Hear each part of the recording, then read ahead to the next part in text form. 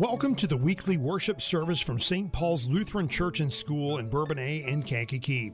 In today's service, you will hear readings from God's Word, a message from our pastor, the Lord's Prayer, and a blessing for you and your family.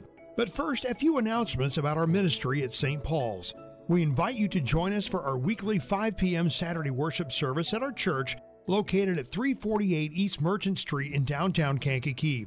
We also hold weekly Sunday morning worship services at 8:30 and 11:05 at our school site, located at 1780 Career Center Road in Bourbonnais.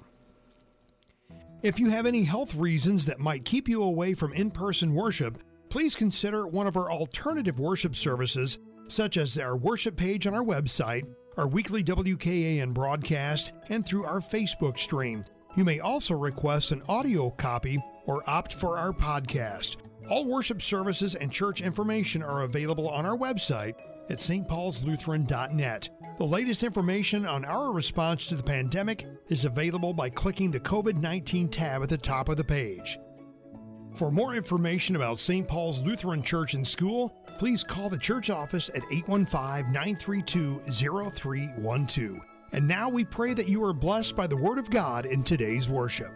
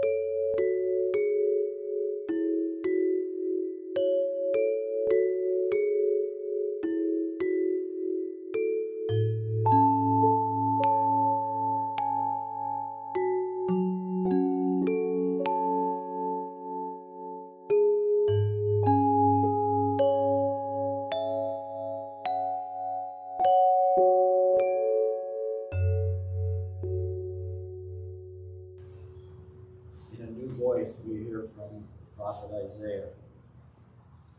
The word that Isaiah, the son of Amoz, saw concerning Judah and Jerusalem. It shall come to pass in the latter days that the mountain of the house of the Lord shall be established as the highest of the mountains, and shall be lifted up above the hills. And all the nations shall flow to it, and many people shall come and say, Come, let us go up to the mountain of the Lord, to the house of the God of Jacob, that he may teach us his ways, and that we may walk in his paths. For out of Zion shall go law, and the word of the Lord from Jerusalem. He shall judge between their nations, and shall decide disputes from many peoples, and they shall beat their swords into plowshares, and their spears into pruning hooks. Nation shall not lift up sword against nation, neither shall they learn war any more. O house of Jacob, come, let us walk in the light of the Lord. This is the word of the Lord. Our second reading comes from Paul's letter to the Romans. Owe no one anything except to love each other, for the one who loves another has fulfilled the law.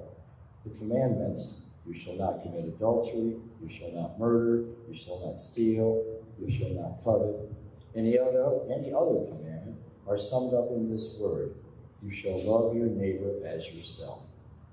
Love does no wrong to a neighbor. Therefore, love is the fulfilling of the law. Besides this, you know the time, that the hour has come for you to wake from sleep. For salvation is nearer to us now than when we first believed. The night is far gone, the day is at hand. So then let us cast off the works of darkness and put on the armor of light. Let us walk properly as in the daytime, not in orgies or drunkenness, not in sexual immorality and sensuality, not in quarreling and jealousy, but put on the Lord Jesus Christ and make no provision for the flesh to gratify its desires. This is the word of the Lord. Please rise.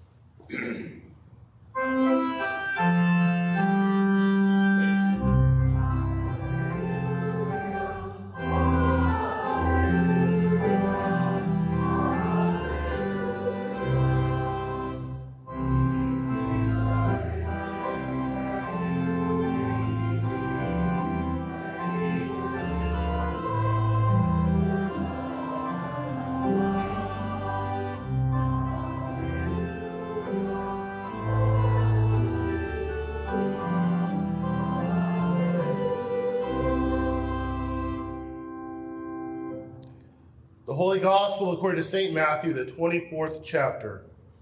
Glory to you, Lord.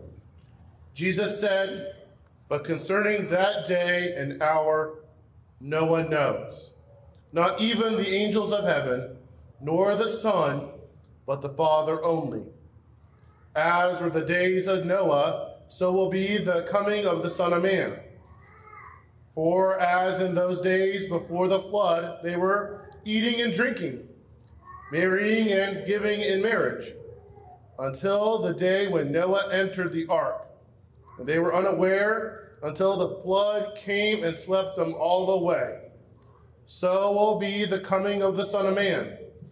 Then 2 men will be in the field. One will be taken and one left. 2 women will be grinding at the mill. One will be taken and one left. Therefore, stay awake, for you do not know on what day your Lord is coming. But know this, that if the master of the house had known in what part of the night the thief was coming, he would have stayed awake and would not have let his house be broken into. Therefore, you also must be ready, for the Son of Man is coming at an hour you do not expect." This is the gospel of the Lord. Praise to you, O Christ.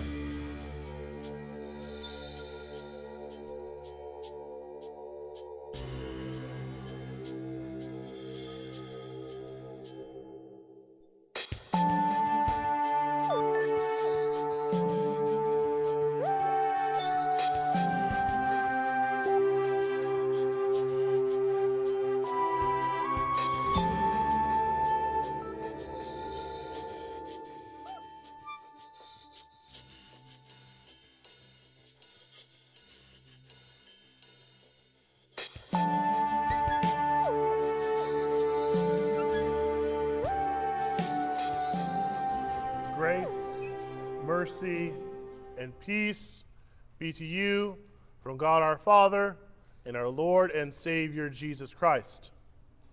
Amen. Besides this, you know the time. The hour has come for you to wake up from sleep. For salvation is nearer to us now than when we first believed. The night is far gone, the day is at hand. So let us cast off the works of darkness and put on the armor of light. Let us walk properly as in the daytime, not in orgies and drunkenness, not in sexual immorality and sensuality, not in quarreling and jealousy, but put on the Lord Jesus Christ and make no provision for the flesh to gratify its desires. This is our text. Wake up. The time is now.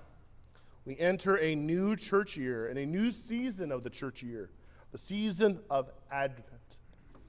The season of Advent is a purple season. Purple is the color of royalty. Purple in the church year reminds us that Jesus is our King. Purple is a penitential color. Purple reminds us of the bruises that our Lord endured to win for us the forgiveness of all of our sins. Our Lord Jesus calls us to be ready for his return. He calls us to be awake. And to be awake and alert is to be prepared. The season of Advent, the readings, the collects, the hymns, the songs, all call us to be prepared for Jesus' return. Jesus warns us in our gospel reading for today. Therefore, stay awake, for you do not know on what day your Lord is coming. But know this, that if the master of the house had known in what part of the night the thief was coming, he would have stayed awake and would not have let his house be broken into. Therefore, you also must be ready, for the Son of Man is coming at an hour you do not expect. Wake up, the time is now, the hour is at hand. Christ can come at any moment, any time, and when we least expect for his return to happen. And so we must be ready. We must be prepared. We must be prepared as a watchman was for the night. We must be prepared as the psalmist was prepared in Psalm 130. I wait for the Lord, my soul waits, and in his word I hope. I wait for the Lord more than watchmen for the morning, more than watchmen for the morning. In ancient times, watchmen were the city's first line of defense against marauders and armies. If a watchman fell asleep, he failed in his duty in keeping the city safe. The city's defenses relied on the watchman being awake. Months or even years could go by without an incident, but the city's watchmen always had to be vigilant to any threats to the city. You think of the modern equivalent of a watchman, the security guard. Normally, for the security guard, most of the evening is uneventful. Weeks and months can go by with no suspicious activity. And at first, in a new job, security guard would be hyper vigilant, making sure to check all the feeds and all the monitors and make sure everything is done right. But, as time goes on, he cuts corners. He gets into a rhythm and no longer has the energy to maintain that vigilance on the security cameras. His attention slips. There is a break-in. The thief gets away. The damage is done. It only took a moment where his attention was diverted for the thief to break in and get away. And it didn't matter how attentive he was earlier on. What mattered was being attentive in the present. What mattered was being awake. Wake up. The time is now to prepare for the coming of our Lord. We do so by casting off the works of darkness and putting on the armor of life so that we can get through the grind of life. Awake and alert to the power of sin in our lives, we walk properly in daylight so that we reject all forms of sexual immorality. And with the last day at hand, we put on Jesus and remember the promises that our Lord has given us in our baptism. Wake up, the time is now to prepare by casting off the works of darkness and putting on the armor of light so we can get through the grind of life. Brothers and sisters, modern life is a grind. We wake up, brush our teeth, take our kids to school, go to work, pick up our kids from school, go home, eat dinner, and maybe we all are not at home at the same time, so we don't eat dinner as a family together. Then, we watch a little bit of TV, then go to sleep, and then what happens? We wake up, and it's Groundhog Day, right? It's the same day over and over again, day in and day out. The grind of life clouds us seeing our Lord's imminent return. The world darkens our vision of Jesus. And the current spirit of the age casts us not as those made in the image of God, but casts us as consumers of goods and services. According to the world, that is all we are, consumers of products and entertainment. This darkness has also seeped into the church.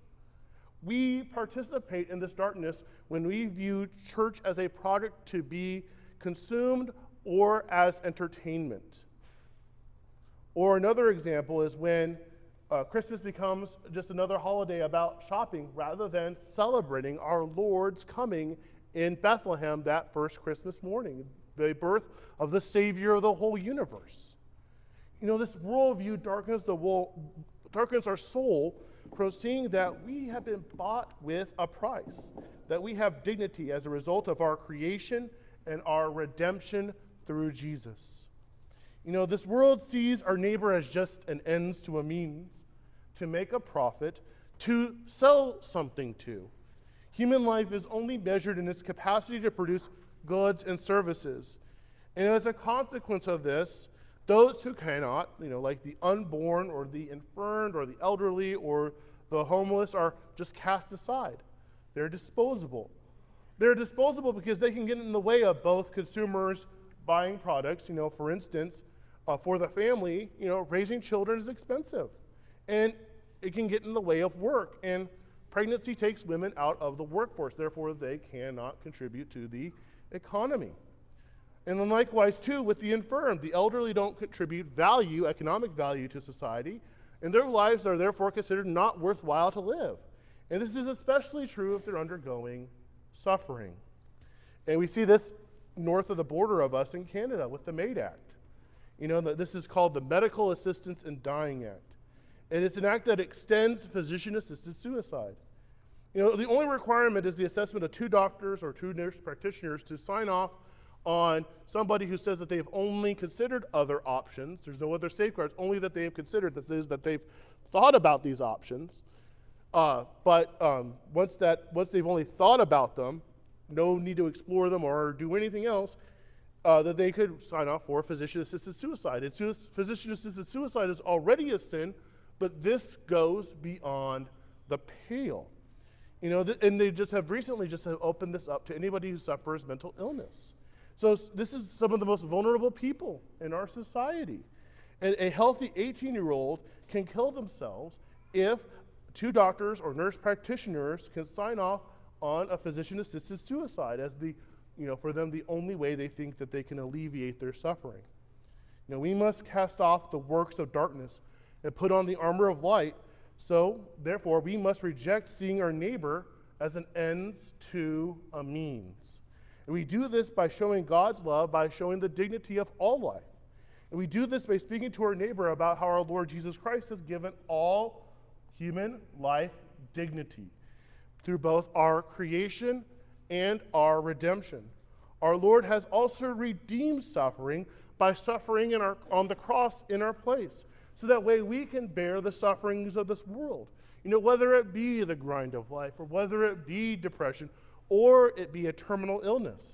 We put on the armor of light to be beacons out in this dying, dark, and decaying world. We put on the armor of light to be ready to contend with the forces of this present evil age. We're called to bring hope to a hopeless world. As the Gospel of John says, the light has shone in the darkness, and the darkness has not overcome it. Wake up. The time is now to cast off sexual immorality. Wake up, awake and alert to the power of sin in our lives. We walk properly in daylight so that we reject all forms of sexual immorality. Sexual sin is uniquely destructive, as Paul says in 1 Corinthians chapter 6. The body is not meant for sexual immorality, but for the Lord, and the Lord for the body. Flee from sexual immorality. Every other sin a person commits is outside the body, but the sexually immoral person sins against his own body. Or do you not know that your body is a temple of the Holy Spirit within you, whom you have from God? You are not your own, for you were bought with a price. So glorify God in your body. What Paul is saying here is, stop sinning against your own body. The Lord has given to you dignity. You know, the Ten Commandments are not written either in the Hebrew, in Exodus and Deuteronomy, or here in Romans 13 as imperatives, right? This is not the imperative conjugation. These are the shall nots are just a holdover from kind of old, stodgy, King James language. These verbs are in the future tense in Romans 13. Future tense verbs. And if you think about it as a future tense, Paul says here, now that you've known everything that Jesus has done for you, how he has taken all of your sins into himself and has died for you, now you will not commit adultery. You will not murder. This is your identity now in light of what God has done for you, saving you from your sins. This is who you are in your new identity. You will not commit adultery because now you're a child of God, a human creature made by our good and gracious God. And we're made for marriage, a one flesh union between one man and one woman for a lifetime. Our bodies are not made for sexual immorality of any kind, whether it be cohabitation or pornography, homosexuality, or transgenderism, and so on and so forth. We're made to be in a relationship with our God. We're made to be temples of the Holy Spirit. We're not made to harm our bodies through sexual immorality. Sexual immorality, more than any other sin, does damage to the church. It's that fire, once unleashed, destroys and damages the church. For instance, according to a study done by the Gospel Coalition, pornography is becoming an acceptable sin among Christians. Only 25% of married men who go to church report no pornography usage. And along with 50% of women go to church report no pornography usage. Flip those numbers, you get the usage of pornography among churchgoers. Other statistics show an increased normalization of pornography in the church. Think of the hurt and pain pornography usage does to both the single and the married. You're made for a one flesh union with your spouse for the rest of your life, whether it be your present spouse or who God has planned for you in the future. And sexual immorality destroys that purpose. Think about how much sexual immorality destroys our witness. Every sex scandal has only damaged the church's reputation in the world.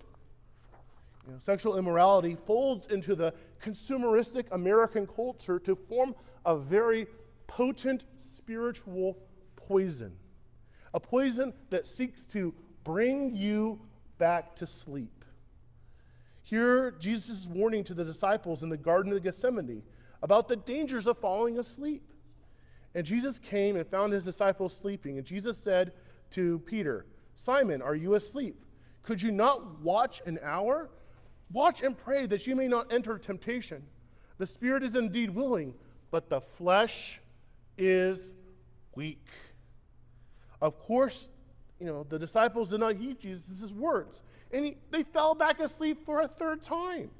They were not ready for the hour. Right? Jesus said, "Are you still sleeping and taking your rest? It is enough. The hour has come. The Son of Man is to be betrayed into the hands of sinners. Wake up. You no longer belong to yourselves, but you belong to our Lord." As Paul says in Galatians, those who belong to Christ Jesus have crucified the flesh with its passions and desires. Wake up. The time is now to put on Christ. You put on Christ in baptism, as Paul again says in Galatians. For as many of you as have been baptized into Christ have put on Christ. Christ didn't redeem you so that sin may abound in your lives. He redeemed you, a lost and condemned person, to be his very own. You were bought with a price. The price was the death of the Son of God. You were ransomed from sin, death, and the power of the devil. You were taken out of that kingdom of darkness, and you're placed in the kingdom of light. This is what Christ did by taking sin into himself, your very own sin into his very own body. In the Jordan River, Christ is baptized so that he identifies with us, a lost and condemned humanity, in order to win us back from the power of the enemy, sin, death, and the devil. As Paul says in 2 Corinthians, God made him who made no sin to be sin for us, so that in him we might become the righteousness of God. In baptism, we have been clothed with Christ's righteousness. We have been dressed, ready for battle against Satan and the forces of darkness. Through baptism, our Lord gives us grace. He has forgiven us all of our sins, and he has given us the power to resist the enemy. Paul speaks these words to the Apostle Paul. He says, "My grace is sufficient for you, for my power is made perfect in weakness." When we are weak, when we're tempted by sin, when our flesh desires to sin, Jesus is strong for us. And there's a saying, God doesn't give you anything more than what you can handle. I hate that saying. Paul's own account in 2 Corinthians says it better. A better way of saying it is God doesn't give you anything more than what God can handle. God can handle all things for us, our weaknesses, our temptations. And even when we sin, we reject the lordship of Christ. Even when we do that, Jesus invites us back to him because he died for those sins. He died because he loves us. He died that we may be with him forever. And this battle against sin, it's not a hopeless one for us because Christ has already won it through his death and resurrection. Brothers and sisters, we live in hope. And so we must engage in that baptismal battle to kill our old Adams and Eves and to live in the victory Christ has given to us. Christ has taken away all of your sins and gives you new life through the power of baptism. And in Romans 13, Paul calls on us to live this life now as if the Lord has come now. There's a lot of things that seek to put us back to sleep. Jesus never promised being a Christian would be easy, but he has promised us his grace so that we can stay awake and alert. Through the gospel, he has called us into his marvelous light. And knowing who we are in Jesus, how can we go back to darkness? How can we go back to living as if I matter or we matter most and God does not matter? How can we do that? We cannot. The season of Advent, we're called to vigilance. We're called to be awake by casting off the works of darkness and putting on the armor of life so that way we can get through the grind of life. Now awaken to Christ and his will for us. We can walk properly in the daylight, so we reject all forms of sexual immorality. And with the last day at hand, we put on Jesus and remember God's promises to us given in our baptism, the forgiveness of sins and new life in him. In Jesus' name, amen. Now may the peace of God, which surpasses all human understanding, keep our hearts and minds in the one true faith into life everlasting. Amen.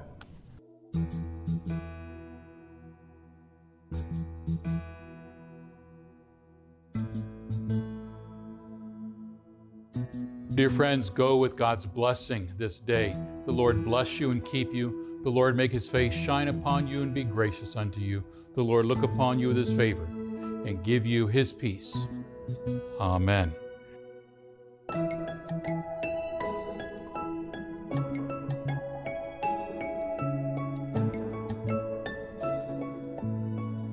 Thank you for joining us in this time of worship. From all of us at St. Paul's Lutheran Church and School, we thank you for listening. More worship opportunities are available on our website at stpaulslutheran.net. Just click worship at the top of the page. May God bless you and your family each and every day. And again, thank you for listening.